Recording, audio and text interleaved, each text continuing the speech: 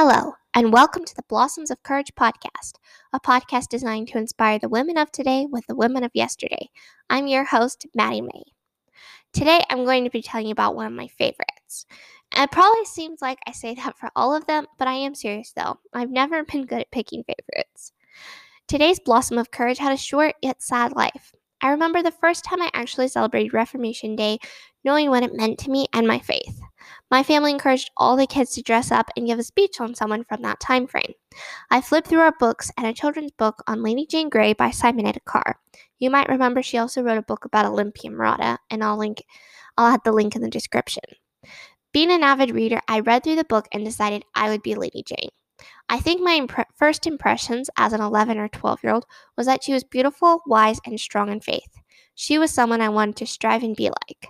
My mom helped me put together a costume and headpiece. I was so proud of it. I felt like a real princess. For my speech, I read the last letter that Lady Jane wrote from the Tower of London the night before she was executed. And I'll read that letter at the close of this podcast. Lady Jane Grey was born in the autumn of 1537. She was the eldest daughter and child of Lady Frances and Henry Grey, 1st Duke of Suffolk. She was also the great-granddaughter of Henry VII and the cousin of Edward VI. Because Edward and Jane were around the same age, there was talk of them marrying around 1549, but that never happened as Edward had ill health his entire life. As was customary at this time for the daughters of noblemen, 10-year-old Jane was sent to the home of Catherine Parr and her new husband, Thomas Seymour. Jane enjoyed her time there. Catherine was kind and trained Jane in the Protestant faith.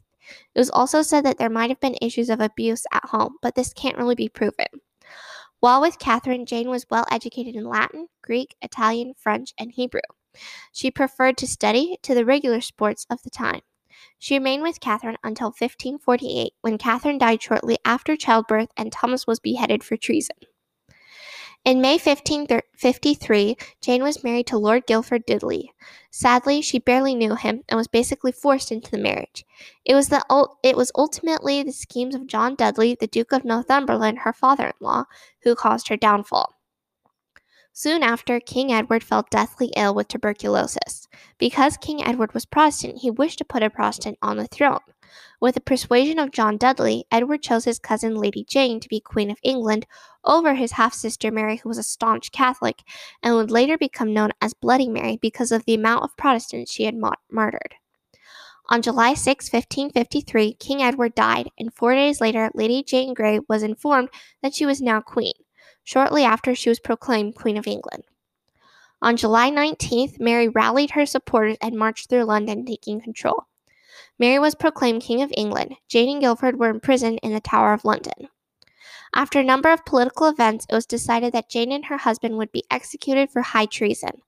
The execution was scheduled for February 9, 1554.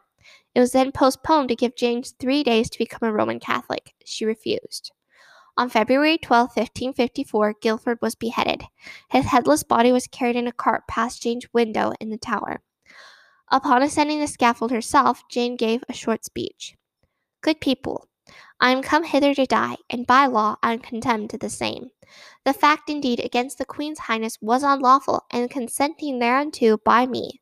But touching the procurement and desires thereof by me, or on my behalf, I do wash my hands thereof, an innocency before God and the face of you good Christian people this day."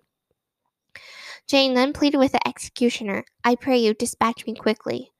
She was blindfolded, then kneeled down. Unable to find the block, she cried out, "What shall I do? Where is it?" She was then guided to the block. Jane was beheaded at only 16 years old. She remained faithful to God until the end. In closing, I'd like to read the last letter that Jane wrote to her younger sister Catherine the night before her execution. "I have here sent to you, good sister Catherine, a book, which although it not be outwardly trimmed with gold, yet inwardly it is worth more than precious stones.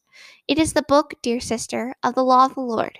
It is his testament and last will, which he bequeathed unto us wretches, which shall lead you to the path of eternal joy. And if you with a good mind read it, and with an earnest mind do purpose to follow it, it shall bring you to an immortal and everlasting life. It shall teach you to live and learn to die. It shall win you more than you should have gained by the possession of your woeful father's lands. For as, if God had prospered him, you should have inherited his lands, So, if you apply diligently this book, seeking to direct your life after it, you shall be an inheritor of such riches, as neither thief shall steal, neither the moths corrupt. Desire with David, good sister, to understand the law of the Lord. Live still to die, that by death you may purchase eternal life. And trust not that the tenderness of your age shall lengthen your life. For as soon, if God call, go with the young as the old, and labor always to learn to die. Defy the world, deny the devil, and despise the flesh, and delight yourself only in the Lord. Be penitent for your sins, and despair not. Be strong in faith, and yet presume not. And desire with St. Paul to be dissolved, and to be with Christ, with whom even in death there is life.